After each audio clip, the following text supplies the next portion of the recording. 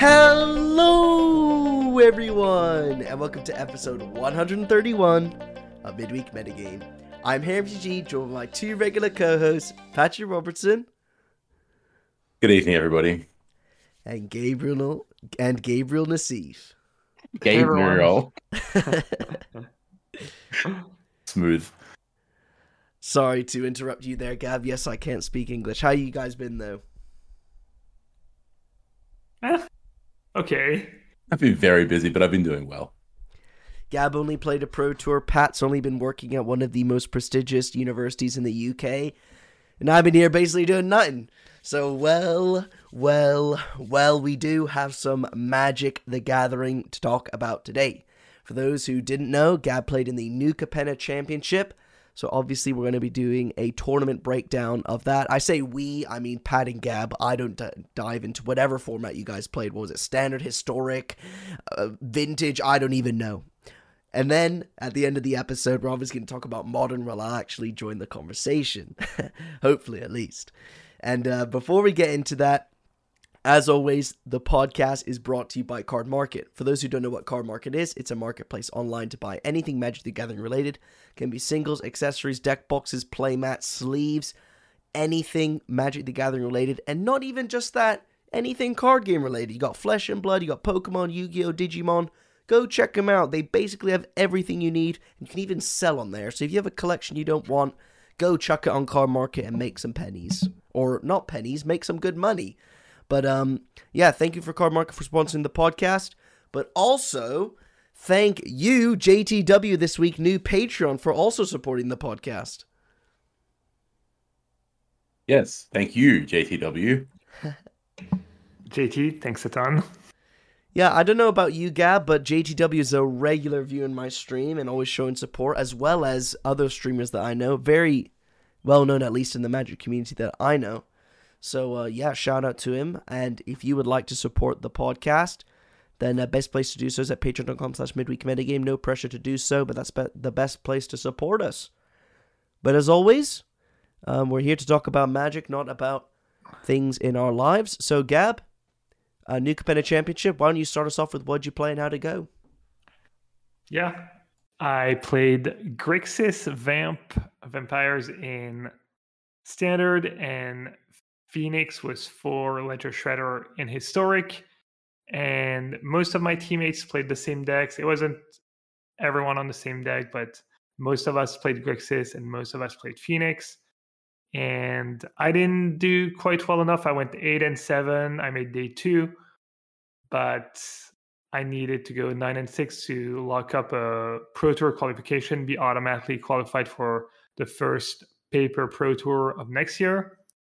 And that probably means I'll have to burn my one a year Hall of Fame invite to qualify. I think that makes most sense because then I can snowball from that Pro Tour if I do well. But yeah, my teammates did well. I was happy. Mike Sigris made top 6, top 8, or top 6 or top 4. Anyways, he qualified for Worlds basically. Top 6 was what you needed. Reed Duke also qualified for Worlds. Kai and LSV fell a little short, so not a bad weekend overall for the team. Jim Davis was testing with us, didn't even make day 2, but still qualified with the at-large system. The system works. Yeah, so that was cool. And yeah, it was a cool tournament. Jan Moritz Merkel won. He's been just phenomenal past few years. He actually used to test with us. Him and Logan Nettles decided to split and go test with a smaller group of online grinders, including Macwin Sauce, and it worked out. You know, they had a pretty cool, actually kind of deck that was around for a while, and it just seemed to work for them. Hinata, based around Hinata and Magma's Opus in Standard, and Jan played also a red-black historic deck. Not going to go through all the decks, but it was kind of tough tournament. Top 8 was pretty diverse. Standard had 6 different color combinations, almost 7 different archetypes in the top 8. Historic was kind of funny. The top 8 was 2 of each archetypes. It was 2 Phoenix deck, 2 Humans deck, 2 Golgari deck, and 2 Ragdos Arcanist deck. And the big winners of the weekend were were Celestia humans and historic, and in standard, I think the kind of the blue-red decks did well. Anything was iteration, Fable of the Mirror Breakers, kind of the best card in standards. It was. I enjoyed it. I enjoyed the testing, even though I wasn't like the most motivated ever, and I enjoyed the gameplay and historic, even though the format's a little stale. I enjoyed standard in general. I think it's a pretty cool format and pretty diverse. I was really impressed watching standard. It was nice to see a format that wasn't kind of dominated by Alrund's Epiphany, and Asiga's Chariot seemed kind of pretty reasonable, kind of all things considered. Yeah, like you said, a diverse format, but I was really impressed with that Grixis Vampires deck. It may not have had the best win percentage overall. I think I kind of looked at your internal stats or whatever, and you're kind of sitting in the kind of high 50s% win rate. Is that right? We actually had almost 61% win rates, but we also have a team of fairly strong players, even though that field was not super large and pretty strong overall, I think. Yeah, so a pretty good performance. You must have been like the best or second best performing deck on the weekend, behind like the Jeskai Storm deck from Tristan's team of grinders. Yeah, that deck did well. I think actually Is It Mill was the best performing deck out of the decks a few people played. If you don't look at sample size, it was the Yoshigoe, the Japanese player who made top 4, who was the sole Naya mid-range player. Most of the Naya decks are just Naya runes, and he just played Naya good cards and crushed the tournament. Apparently, his story is that he didn't even know he qualified when he qualified. He was just kind of saw a tournament on Arena. He had only been playing for a few months, and he decided to join the tournament, not realizing maybe that it was a qualifier for a big tournament, and then qualified and did well. Now he's qualified for Worlds. So yeah, that's a pretty good story. Yeah, I might be getting the details wrong, but I think that's what it is, and that's kind of an incredible story. Yeah. Yeah, I can't even imagine just signing up for something. Actually, no, I can. This actually reminds me of the first kind of major tournament I played in some roundabout way, which is where I turned up for a tournament that was told was on. It was regionals, but I didn't know what it qualified for. Like when I won the entire tournament, they basically said, "So you're going to go to nationals?" I was like, "What's nationals?" And the rest is history. But yeah, that is a really, really sick story. Just kind of randomly bumbling your way into the Pro Tour top 4 or whatnot, and I presume a Worlds qualification from that as well. Like top 6 qualify for Worlds, is that right? Yeah, that was kind of the storyline of the tournament. All the people trying to qualify for Worlds, whether it was making top 6 or the at-large points, the race, and there was also a little drama, maybe more than a little drama, because there was some unfortunate situations that rose up, and some people kind of got screwed, and it was not great. Also, Arena had a bunch of issues. I actually had issues. I got disconnected at a crazy round where I won game 1, and then I was winning game 2, but got disconnected from the servers. Apparently, it was just a bunch of French players who got disconnected at the same time. Macron. Yeah, sabotage. But so I get disconnected. I don't come back on time. The admins, seeing that, it's obviously not isolated, they say, I was expecting them to just give us game losses, but they say, no, you get to replay the game. So I replay the game. I win again. And I submit the results. And at that point, they're like, oh, after further investigation, the issue's not coming from our side. So you get a game loss and you have to keep playing. And at that point, my opponent, Dom Harvey, just decided that, I had won 2 games, and the game that he had quote unquote won was tainted, and it felt wrong to him. So he just gave me the win. But I think I was the only player in that spot who benefited from, their opponent. I totally didn't expect it. I was, I want to make sure he was okay with it. He actually ended up making 1 win short, right? Wasn't he 1 win short of qualifying for something? I'm not sure, but he did qualify for the Pro Tour. He did go 9-6. He did Q. Okay, that's great. But so you might be right that he was maybe 1 win short from World. I did see something along these lines. I hope not, but anyways, that was kind of class act move, I guess. Even though it felt like it was a little too nice in some ways. But he is English. That was weird. It was kind of frustrating that they said it was not coming from their side. In some sense, they are right. It's clearly our internet that's at fault, and something happened anyways, out of our control, obviously. But at the same time, we all know that Arena is not the greatest software, and that your connection to the servers can be pretty flimsy, and that would not happen in most other games, or that most other games would have some kind of disconnect protection, which Arena doesn't have. And I just, in a general sense, and I've always felt that way about the rules, why give game losses, match losses, punish players when there's clearly no intent of cheating, no place for abuse, no ways the bug could be exploited or replicated.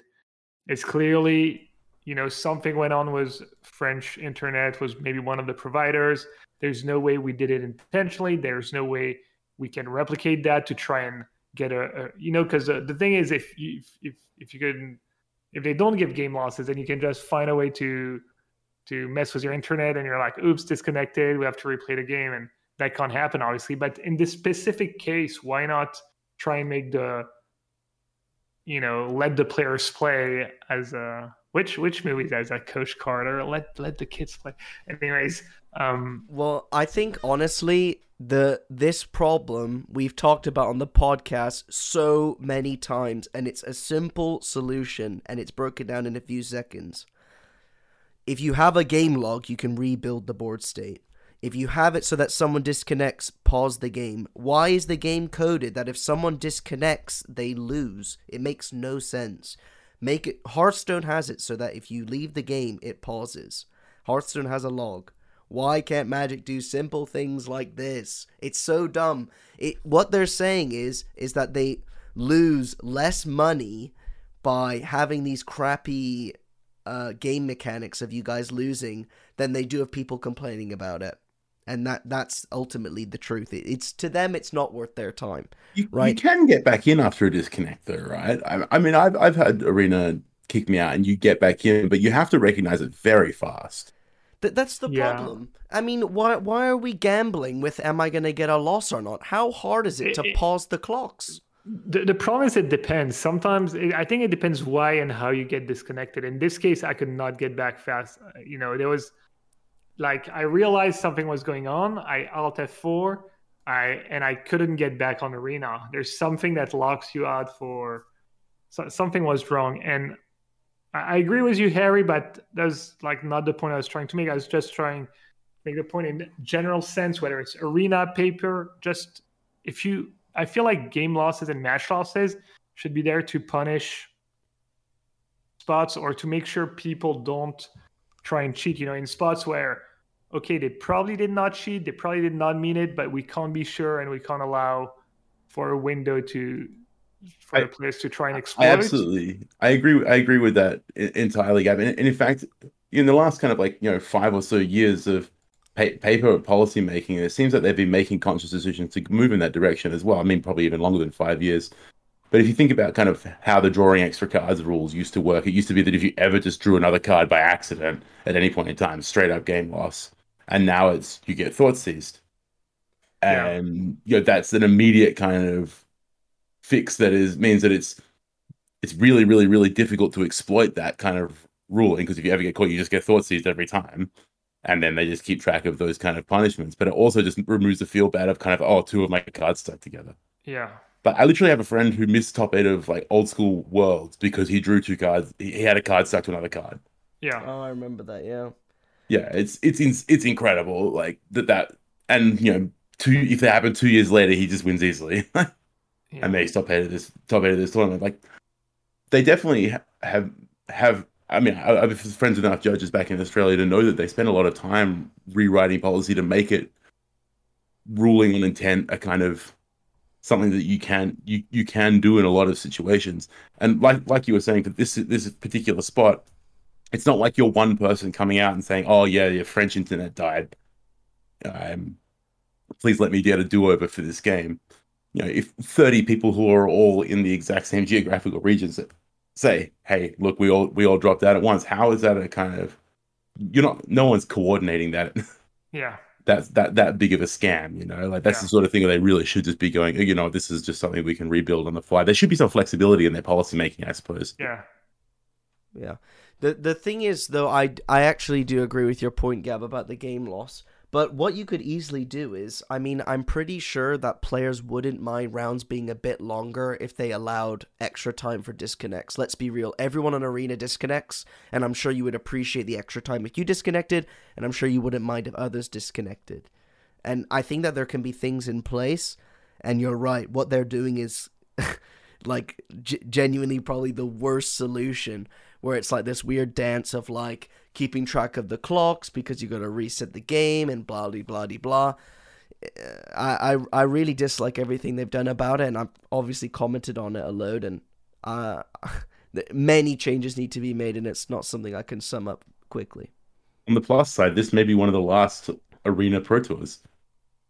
Well, they've got the Arena Championships going for that's true. There is smaller still field and stuff, but this weekend was especially bad. And you mentioned the time. It's funny when we had to replay, they didn't even mention anything about time. We hadn't kept track, but yeah, that was the big incident of the weekend was Austin Bursovic against Jakub Toth, who were both like playing for spots. I think they played on day one, but they were both playing for Worlds. They were kind of in the race, and they had an insane situation too, where something happened, and Austin was aware that you didn't just get 30 minutes clock, to play one or two games. You took into account how much time you had used in the first game. And Jakub didn't realize that, even though he probably should have asked about it or known about it because he's been in the league. I think he's a Rivals player.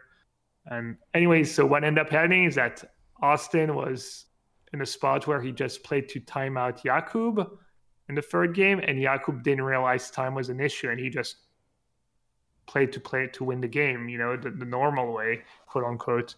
And they both thought they had won because Austin thought he had timed out Jakub, and Jakub just had won the game, And what they ended up doing, since it was kind of their mistake for not communicating well with both players, that they both gave them a win. So one of them two got 3 extra points, and it kind of ended up mattering. Jakub was, made it to Worlds, by one match. And so that was like kind of a crazy situation. And, at the time as day one, I'm guessing the admins did the best they could after kind of messing up and hoping nothing would come out of it, but it ended up being kind of a huge deal, actually. So that was definitely the story. Really great. It was definitely the Twitter story of the weekend. Yeah. So much beef. But that was also a nightmare reading through that. But I think this all boils down to being insanely unorganized, to be honest. This type of thing only happens like every other GP, where 2 players are awarded a win because of a poor judge ruling, and that's over thousands of matches, And I feel like something being managed over a Discord server would have more of a concrete, like, copy and paste sort of method of ruling this sort of disconnect, right? Yeah, I mean, people make mistakes. I feel like they do a good job overall of running these tournaments. Sometimes the rounds take a little longer, but I felt that, I mean, human errors happen, but overall they do an okay job. Yeah. This weekend was maybe especially bad. Yeah, I'm just thinking about all of that sort of stuff on top of the kind of Fable the Mirror Breaker bugs. Yeah. Which was like, I think what it was is like, if you try and click 2 cards and then deselect one, then you discard 0. Is that right? I can't remember the exact outcome of that bug, but it was definitely like the most powerful card and most popular card of the tournament. Essentially, it just had some kind of skip the second chapter mode, basically. Yeah, I wonder if these bugs just happen to certain people, if they're internet, or who knows with an Arena. This kind of feels like the glorious old days of Magic Online. Like, Magic Online has none of these bugs anymore, really. It's like yes and no. in some ways, Arena, they do get the bugs fixed sometimes in a timely manner, whereas Magic Online has had some stuff that's been bugged for That's literal years, that's very true. Arena does tend to patch up its mistakes, within a kind of modest time frame, whereas Magic Online just hangs it out to dry for years.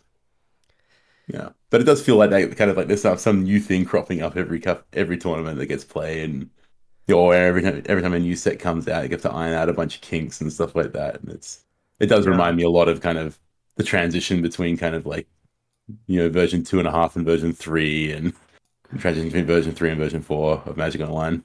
Yeah. I don't like to forgive them anymore for this, because I feel like the more the community forgives, the less they're gonna care, and also just keep kind of not providing solutions to problems. What didn't you hear that we really like Wizards again because they announced the Pro Tours back? Right. Plus, we know they're not. I mean, there's almost nothing we can do that's gonna make them invest way more resources for And just. The people who you complain to as well are not the bad guys. Yeah. Yeah, that makes a good point. I guess I'm just balancing out your two's very forgiving nature of WotC. Yeah, I've kind of not shifted, but kind of come gradually to the viewpoint that people who work at Wizards they're just big fans of the game, and they just happen to be in the firing line for all criticism, and it's not particularly fair. They're just a bunch of people doing what they're doing as best they can with what little they have. Yeah. And Hasbro just making money hand over fist in the background, laughing all the way to the bank. Yeah. Yeah, that's crazy. So no Worlds for you again this year, right, Gab? No, I had 2 in a row somehow, and not 3 in a row. But I didn't try my best this year, so I wasn't really deserving of making it back to Worlds, even though it would have been nice, obviously, to just pull up the miracle top 6. It was kind of the other story about Worlds and stuff and not making it to Worlds was I want to talk about real quick, and I've talked about it on the stream. But it was PV kind of ranting a bit, complaining that he didn't make it to Worlds despite the fact he had a really good season and a much better season than a lot of the challengers. Because the way it worked is for MPL and Rivals, the 5 best players who didn't make top 6, who didn't qualify by making top 6, got into Worlds, and for challengers it was 8. So you ended up having, I think PV ended up with 81 points over the free set championships. Basically, the way it worked is you had these 3 big championships on Arena this year, and only that because of COVID. And if you accumulated enough match wins, you could make it to Worlds. And PV, I think, got like 81 match points, 81. So that's probably 27 wins or something. Anyways, and then I think one of the challengers qualified was like 57 or 60, so like a third less. But obviously he framed it in a not very fair way, and I want to address it because I felt differently, and his tweet got 2,000 likes, 200 retweets because people just love bashing on WotC. It's probably the same people liking and retweeting his tweet that were also complaining before that there was too much at the top and too much for the MPL players, and now when they try to singular circle Venn diagram. Yeah. So, I understand PV though. I want to say I don't, I understand that he can feel bad. He really missed by very little. He feels like he had a really good season. It also, feels bad because in some ways it's the end of an era, and now he's not qualified for Worlds. And basically his message said like he felt like WotC was trying to push away people like him from the game, and they were being hostile to him. And I'm not in the exact same spot as PV, but pretty similar. I was MPL. I was qualified for the last 2 Worlds. I I think last year I did poorly. Anyways, I don't feel like I've been pushed away. I think they're just trying to balance the system so that more players have a shot. I thought I liked the system at the beginning of the year, and I still feel that way. He was also talking about the Hall of Fame benefits, and I think Huey kind of addressed that. He didn't want to give too big of an edge to the Hall of Famers because these tournaments qualify for Worlds, and the Worlds not like, they don't want it to be too unfair. So I just, wanted to just balance that out. And I'm I'm with your kind of analysis of PV's post on every level except for the Hall of Fame one. I really don't understand quite why you're excluded from using your Hall of Fame invite for a Pro Tour if you even try and play a qualifier. I really would have thought it was much more sensible to say, like, you get one shot a year. Yeah, you can cash in one invite to a Pro Tour a year. So you just use it for the Pro Tours that you don't hit. So you can it encourages Hall of Famers to go out in the field and play RPDQ grinders and stuff like that, or just play all the grinder events. And I would have thought ostensibly that's a good thing. And Just it might encouraging, be, to have your best players and most famous players kind of in the trenches for all steps of the season, but then cashing in their invite if they don't spike it. I would have thought that's a more equitable thing to do, and kind of at least in the spirit of kind of like let's get people playing Magic again.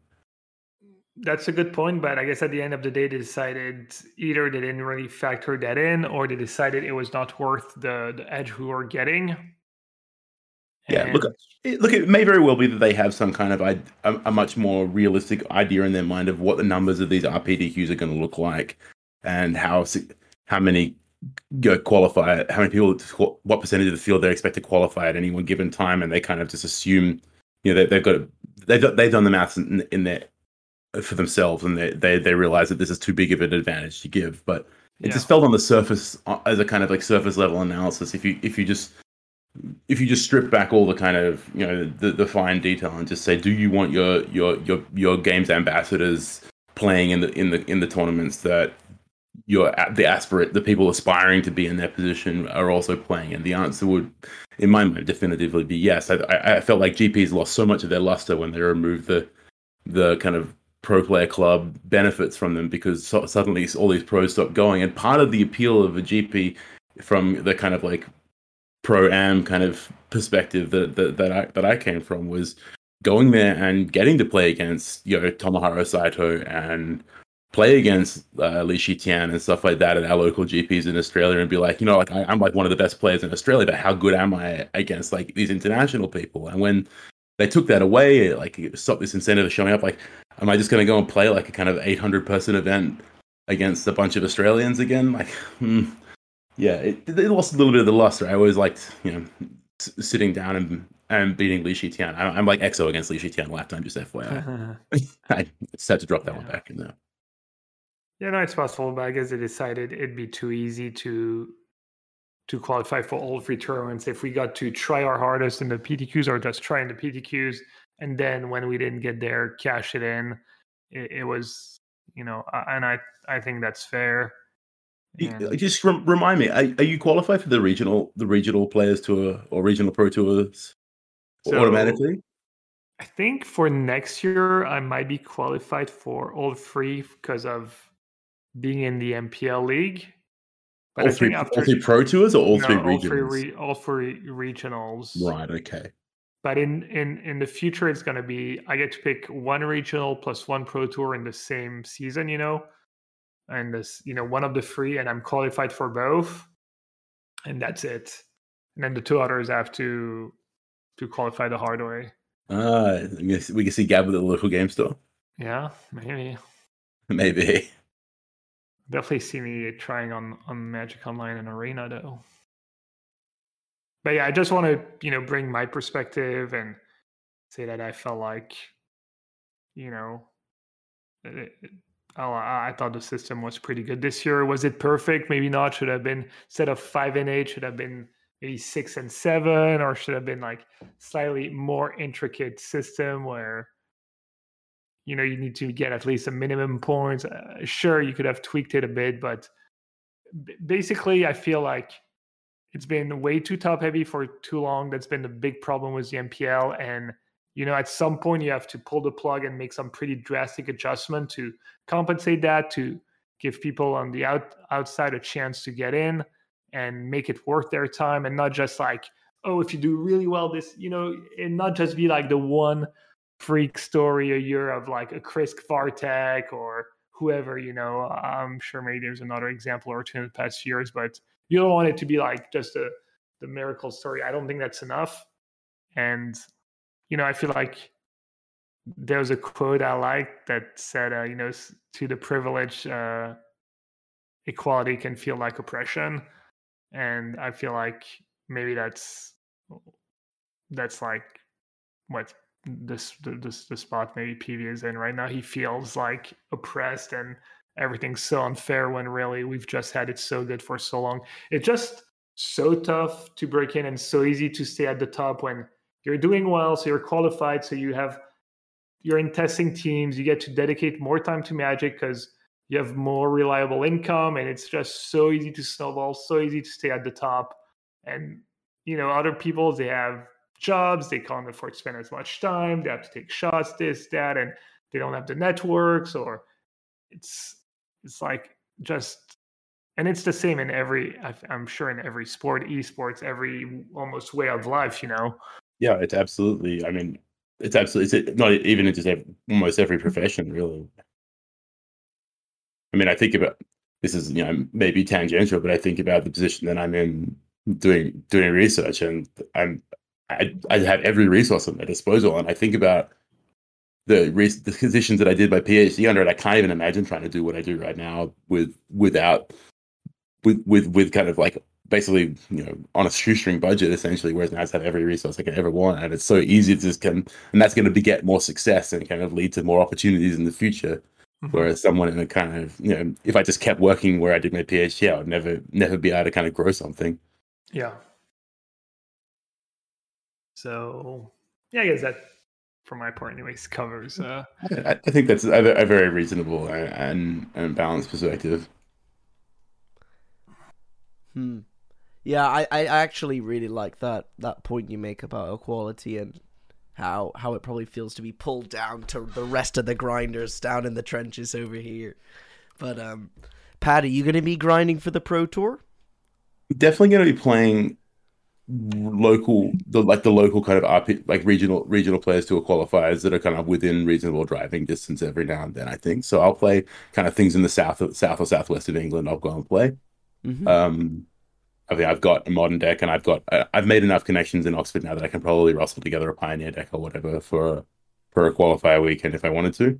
Nice. I have thinking about trying to get over to some of these European the larger monthly events as well, but not anything in the immediate future. I think I was just going to see how they play out and what they look like before I make any commitments for this. Yeah, I think I'm going to be going to Copenhagen because it's actually been rescheduled to August, mid-August, from the 19th to the 21st, I believe. Don't quote me on that. So I'll be there. That'll be pretty cool. I also think that there's one in Italy, I believe, coming up pretty soon. July, maybe? June or July? Yeah, I really, on some level, I really like what the European tournament organizers chosen to do in kind of having... I presume these are going to be like 2-day events with like a large number of qualifier slots available. So maybe make top 8 or something you get, or there's 8 invites, or maybe top 16 or something has invites on top of the kind of like prize payout that they would otherwise give. It's a kind of nice idea of having that kind of rotate around and see if you can build some kind of like something equivalent to the kind of like SCG or the NRG circuit in the US. Yeah, I hope these tournaments feel good, feel nice, are well run. Just so that I feel like it's going to be a big part of Yeah, they need to feel like something, don't they? Yeah. Yeah. And the same goes for the regional tours, the regional pro tours as well, I think. I think I'm going to try and qualify for the Pro Tour. I don't know how hard. I'm very hesitant to buy a Pioneer deck right now because I feel like it's too far away. I'd rather buy the deck like 2 or 3 weeks before the tournament. You should, if you're very serious about qualifying for a tournament, you should not be looking to like buy some deck and master it. I think you should be playing at Magic Online, and when you realize what you want to play a week out from the tournament, you should call up every contact that you ever know and say, "Hey, can I borrow cards?" Yeah, yeah, that makes sense. I'm dead serious. It's if you don't have the finances to be able to just buy everything that you need on the spot at short notice, you really need to be leveraging that. You and I spoke about this like several times over the years, like offline or whatever. Like borrowing cards is a very, very important part of playing like Magic tournaments from the PDQ trenches, essentially. Yeah. The funny thing is, I don't have that many Magic friends. You say that, but you have a relatively popular YouTube channel and stream and a podcast which has several thousand people listening to it every week. I'm sure that if you put the shout out there, someone would come to you. Oh my gosh. Yeah, maybe. Who Call knows? clout, Harry. You've been farming it for so long and you don't want to cash it in? Yeah, this is when I cash in. Guys, I need to borrow a vintage deck. Anyone listening, I have a huge vintage tournament coming up. I promise I'll return the cards. You're laughing about this, but I was literally at kind of like a Grand Prix one day in Australia, and there was a vintage side event on, and I was just like, man, I'd really love to play that. And someone I'd never really spoken to before was like, hey Pat, do you want to borrow my vintage deck? And I was like, sure. And it's just like beta power, and they're just like, here you go, here's stacks, or like you go full workshop decks, go play it. And I was like, okay, thanks. And I would like, be so scared. I would not. I don't think. What if I lose the deck? And what if someone steals the deck from me? Yeah, what if I get my brother to steal the deck from me? Then do I have to pay it back? Am I gonna like just throw kind of your entire like, I mean, that kind of beta power deck, maybe it's worth it throwing everything you've built in the bin. But this, when I was in that spot, I was just kind of like, this is just normal stuff that happens. Oh my gosh. No, I would never. I maybe consider loaning a deck, but who knows? We're not there at the moment, so that doesn't matter. No, that's right. Well, if you need to borrow cards from me, you can always borrow cards from me. There you go. Sweet. But yeah, no, I think that the competitive scene is looking up because I'm definitely motivated to play stuff. And I also I think I've said this before, but I guess my last point, the GPs and the PTs, I feel like it's way more manageable in Europe now that there's only a couple every now and then. Whereas I felt like in the past, constantly, like every 2-3 weeks, I have some mates that go GPs and they're like, yeah, we're going here, we're going there, we're going there. I'm like, I can't keep up with that. So I'm very motivated now to play. Yeah, there's more local opportunities, probably more opportunities online, more robust system. We might be getting our, the more robust system they promised us a few years ago. Looks like it's happening. We'll see how it all plays out. Yeah. So I guess with the championship done, does that mean we're going into some modern? Yeah, why not? Okay. I guess I'll talk about what I have played this week. This whole week, this past few days, I've really focused on Ledger Shredder when I've been playing Modern. I've only played 3 leagues, 2 leagues with Blue Red Murktide with Shredder, and then I also tried to brew some like clickbaity through the Breach deck with Ledger Shredder. I'll start with that. It flopped. Let's be real. Ledger Shredder plus any deck doesn't make it good. I put it into Blue Red Breach. What a surprise. I lost really badly to Living End. My Living End opponent, game 1, game 2, double grief, Living End GG. And then I just lost to like Aspiring Spike made a blue-black Death Shadow deck. That's it, and it crushed me. I felt like I just lost the Thoughtseize. Anyways, Ledger Shredder doesn't make every deck good. What a surprise. But can I ask you about your blue red deck, your blue red Murktide list? Like, so what are you cutting for Ledger Shredder in these decks?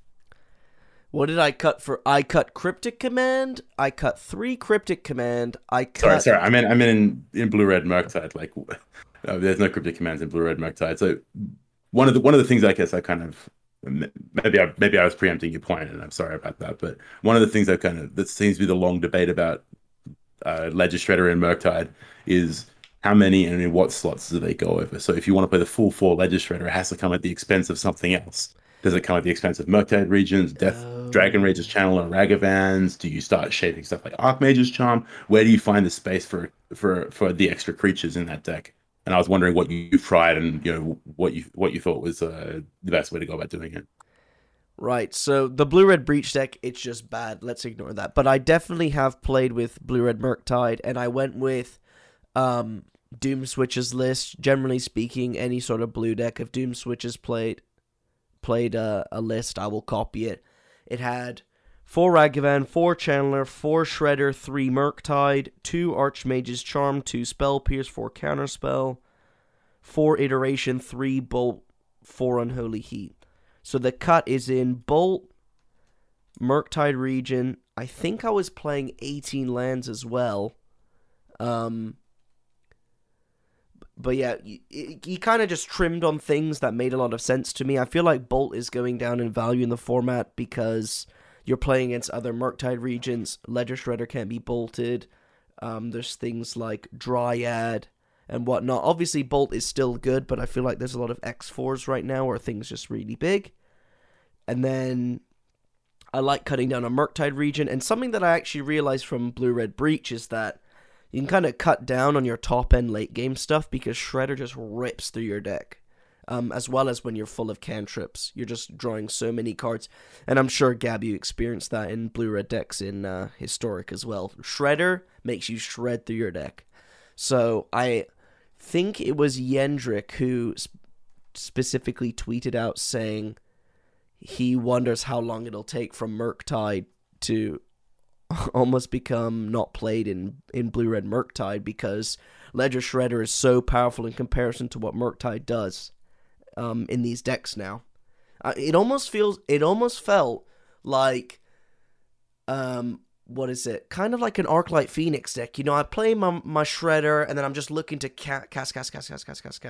And I really like that sort of game plan.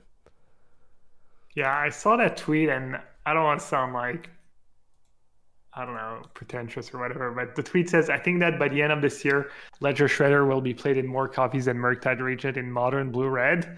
And I was like, isn't that already the case? You know? True. I don't know how much we talked about it last week, but I played Free Leagues with Blue-Red Murktide last week with Shredder, and I think I started with 2 or 3 Shredders and went up to 4, and I think I went 14-1 over Free Leagues, and I thought Shredder was just so good. And yeah, maybe it was just Murktide being good and Shredder didn't have that much to do with it. So I was curious if you guys had played with Shredder some more and if we knew a bit more. But okay. So I've played 3 leagues now as well with varying numbers of Shredders. I've never gone as high as 4. I've played 3 and 2, and I'm less kind of enamored with it than the general kind of public seems to be. So that's probably a failing on my part. I don't think I miraculously know something that you all don't. But I do think that cutting cards like Ragavan and Dragon Rage's Channeler is not the way to go. I mean, ostensibly the deck is still trying to cast a threat and protect it, and Ledger Shredder does cost twice as much as those cards, and I think that mana efficiency is just at a premium at all points in time. If you want to get under a deck like Living End and stay ahead, you can't be playing a threat that you can't even cast on turn 2 on the draw. I think that's a real big no-no in my mind. But I do appreciate the power of the card. Some things that I've kind of that I've observed are, if you play with Ledger Shredder in your deck, you want to have ways to draw cards. You need something to kind of keep the number of resources in your hand high, so you can have those double spell turns, but also so that you can have excess spells to pitch to grow Ledger Shredder. I mean, pitching land is fine; it's a completely reasonable thing to do. But to turn it into a threat that you can ride to victory as a kind of protect the queen kind of style strategy that this Murktide deck does kind of fall into every now and then. It's important to have access to some number of cards like Archmage's Charm. So you can't really go cutting too much of that stuff. So I think that 2 is the bare minimum, and I would probably stick with the full 3 to begin with. One thing I really do like Ledger Shredder, and I think it's at its best in post-board games. I think that when your opponent brings in graveyard hate, like Relic of Progenitus and stuff like that, to try and fight your Dragon Rage's Channels and Murktides, Ledger Shredder makes that look pretty embarrassing. I think, in particular, it's incredible against Endurance. Endurance is a card that has been. It's not amazing against Murktide. Like, it's not unbeatable by any means. But you have to play very cognizant of it. And Ledger Shredder almost makes it kind of like laughable in a lot of respects. Like, you just make it a 2/4, and they no longer put pressure on you. And who cares if they reshuffle your graveyard? Like, those are just like more spells back in your deck, like deck thickening, like that kind of the old joke. So I'm really impressed with it in post-board games, and that alone may be worth finding spaces for at least 3 copies. I think At the moment, I have like -1 Murktide, -1 Dragon Regis Channeler, and minus the Brazen Borrower. No, sorry, -1 Archmage's Charm to have 3 in my deck. I don't want to cut the Brazen Borrower yet because it's important to have an answer to Murktide Regents and Ledger Shredders online at the moment, just because of the popularity of the deck. But I can imagine moving away from that in a kind of larger field event or something like that. To quickly interrupt you there, Yes. you mentioned you like the Brazen Borrower. Do you play any Otawara in the land base? Yeah, I have 1 Otawara in my 19 lands. I have one Fiery Islet, 1 Otawara. Okay. I don't like the Brazen Borrower. I think the card's kind of crap, but it's very, very important to have a copy of something that can bounce a Murktide Regent in the blue-red mirrors, and also bounce a larger Ledger Shredder. Not that Ledger Shredder is like unholy heatable. It's like you can hit it with unholy heat in most reasonable games. But I'm I do like necessarily access. not a fan of Borrower, and I always look for reasons to cut that card from my deck. But I was pretty happy with it. It's nice that it's 2 spells too, meaning it's Yeah. easier to double spell multiple turns in a row. Yeah, I'm exactly in that same spot. Like every time I look at it in my list, I'm kind of like, maybe this can go. And then I realize that, like, I've got a massive blind spot, and every time I draw it, it's never that bad. So I'm firmly convinced that having a copy of it is a very reasonable thing to be doing.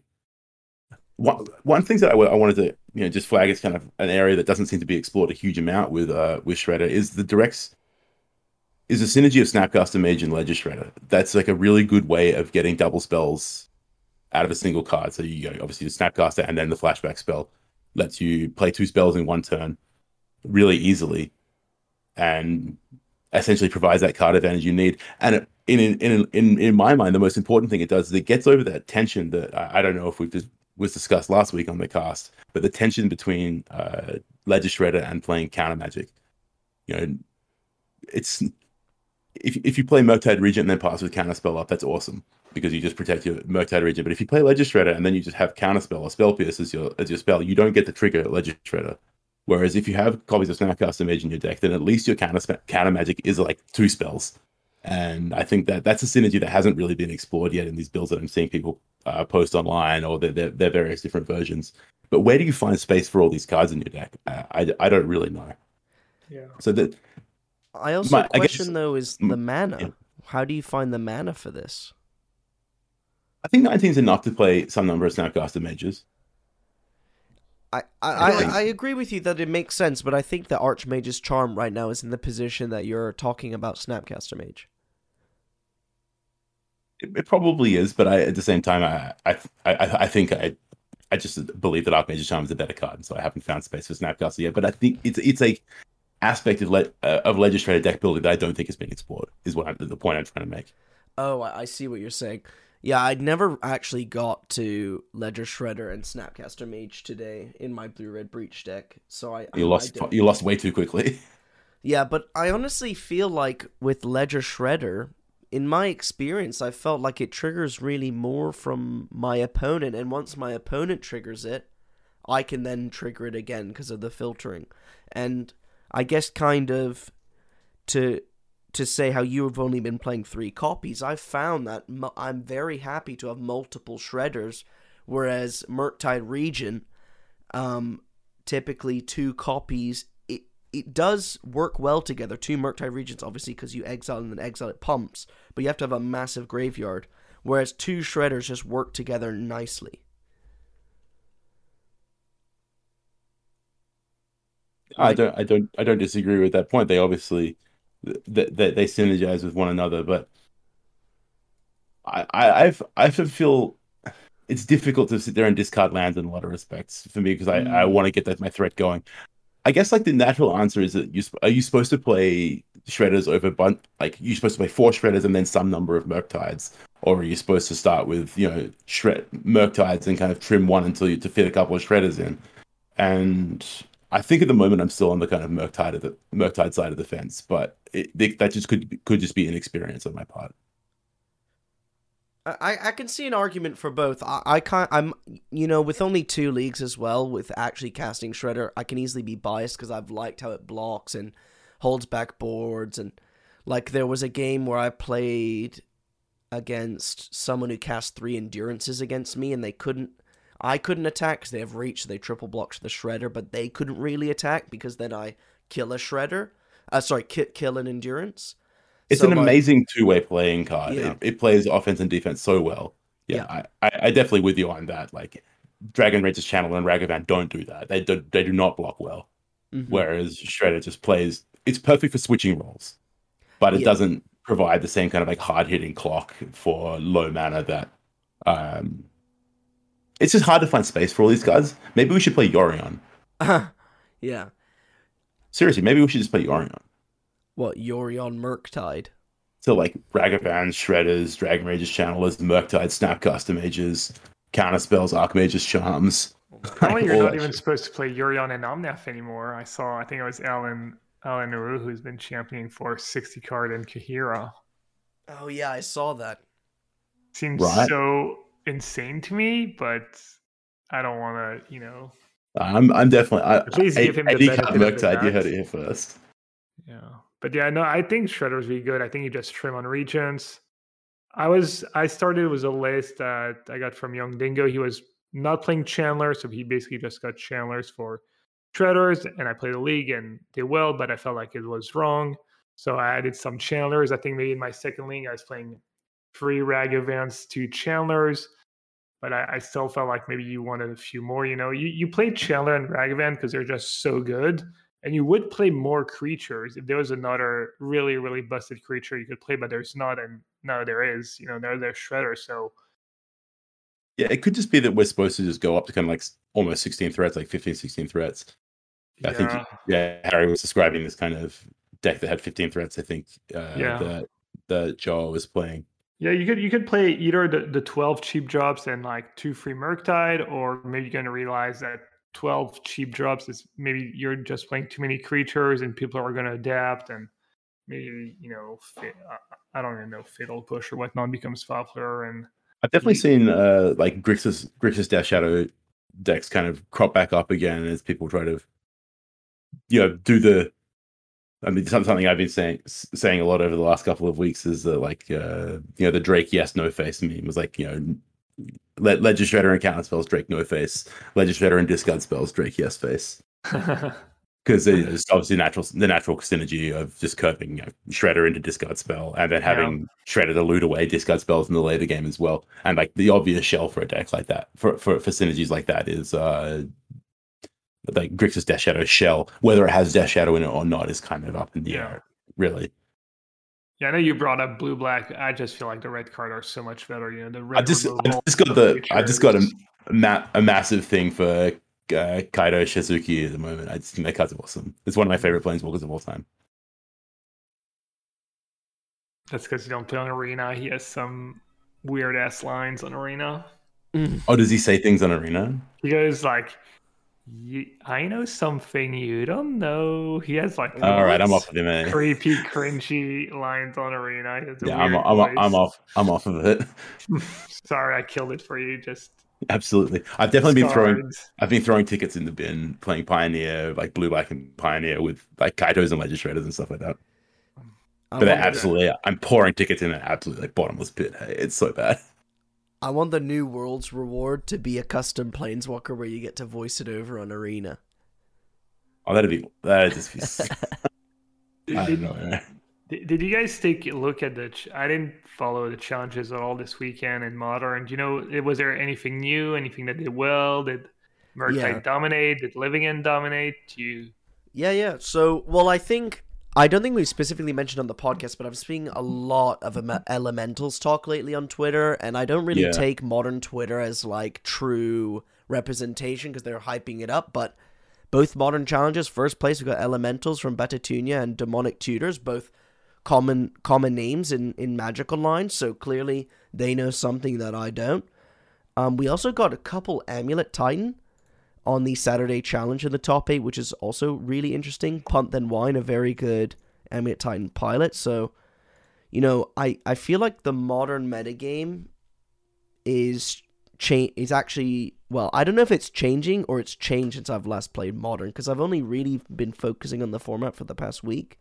But something that I've noticed is that a lot of people have been experimenting and playing with the card what's it called? The instant that draws 2 and then discards a card. Oh, tainted something? Tainted Yeah, yeah. indulgence? I've been Tainted seeing Indulgence. that a lot lately. I don't see any in the top 8 here, but that to me is something new in the format that I've been seeing a lot. I guess maybe that's because specifically Aspiring Spike has been brewing around it, and that's what causes people to play with a magical line. Yeah, sorry, I thought it was playing playing a bunch of it kind of on stream this week.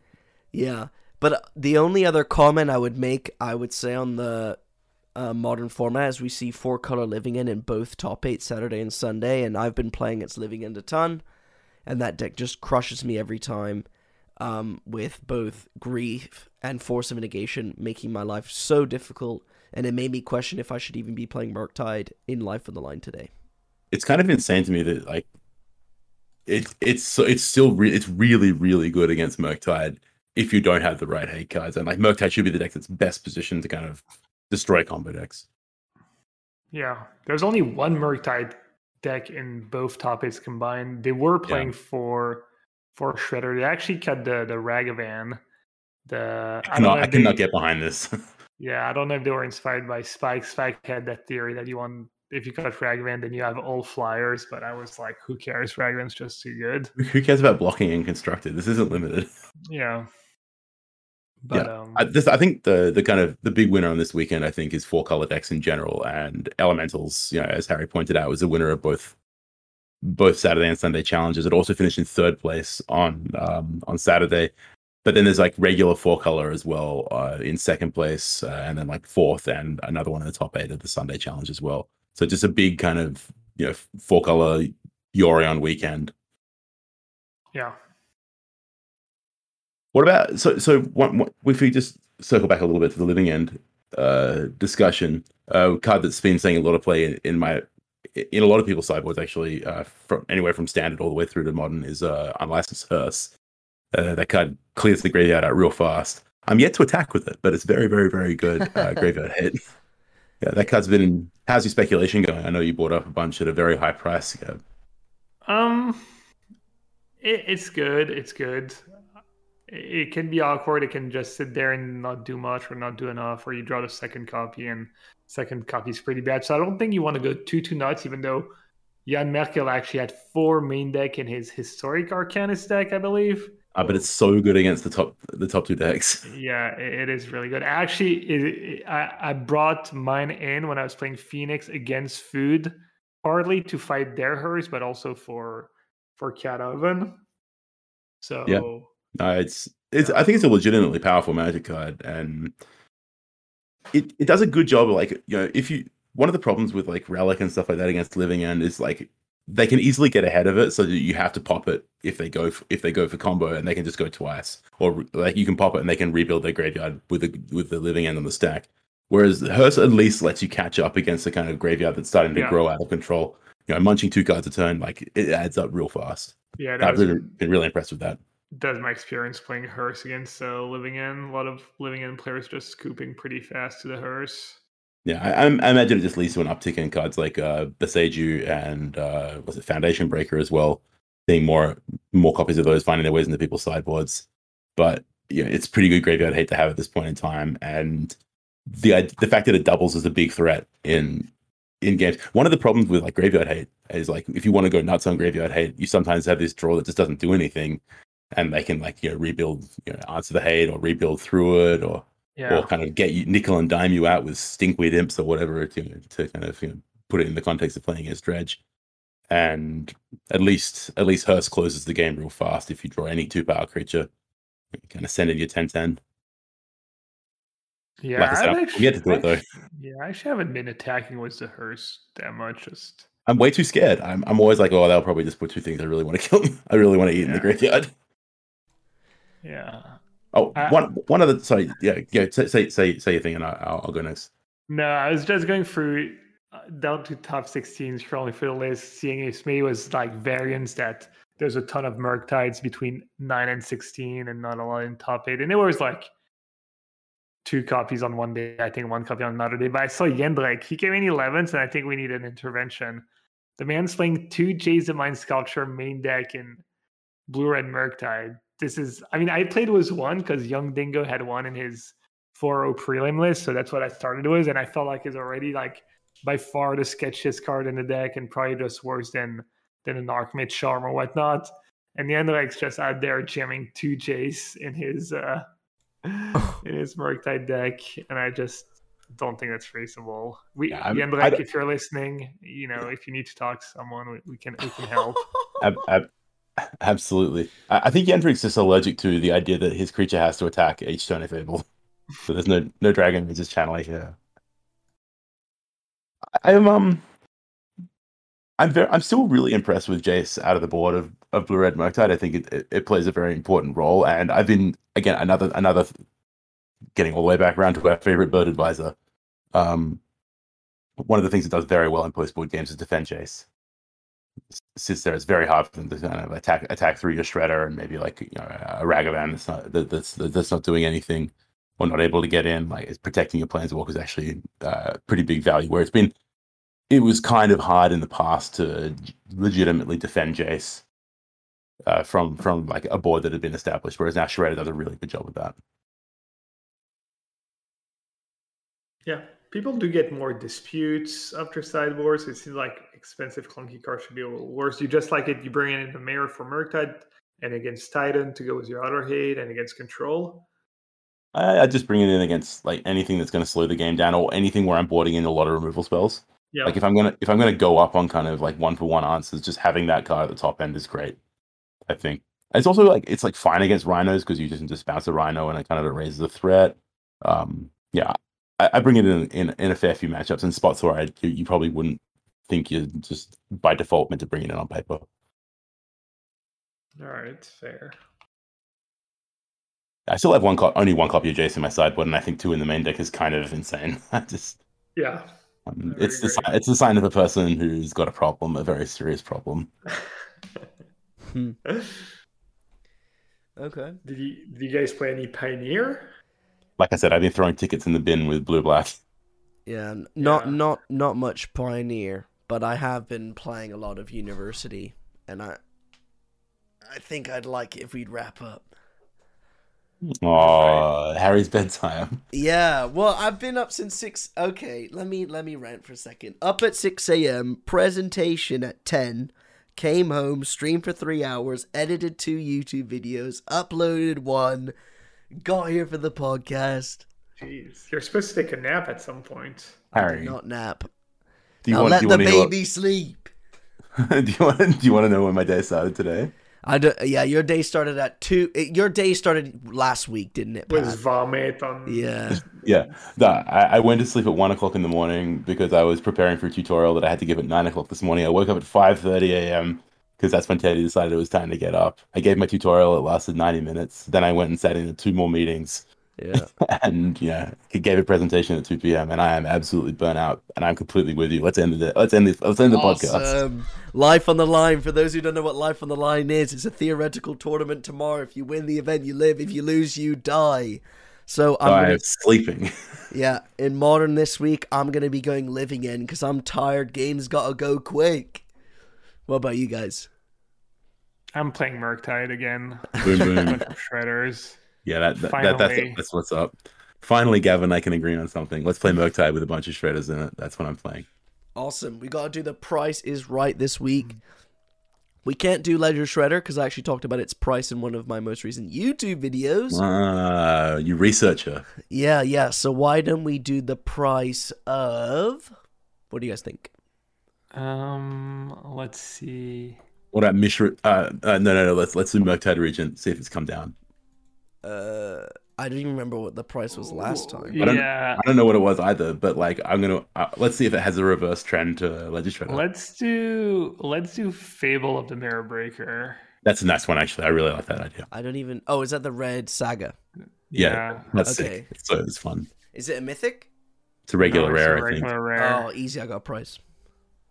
Bang. Regular rare. Is it from the latest set or 2 sets ago? It's from Kamigawa because it's Kiki Jiki. No spoilers in chat, please. Right, I'm good. I'm thinking still. All right, I got it. Okay, price in 3, 2, 1, 4. 750. Okay. What did you go? 750. I went 12, and Harry 4. 4. Oh, you fish. I think. The average 30-day price is €5.20 on Card Market.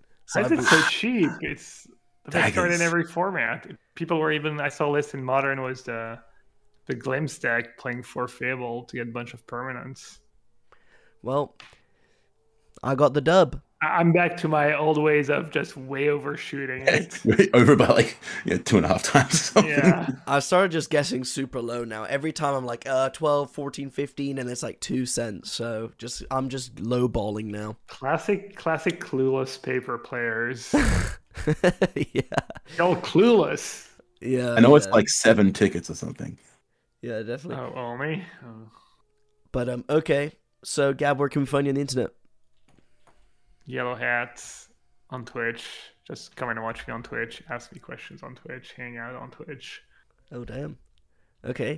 Find me on YouTube grinding. I'm uploading a YouTube video every single day. I've been going 5 days in a row. I've got a YouTube video already uploaded for tomorrow. I don't know what I'm going to do the day after, but I'll be editing a new one tomorrow.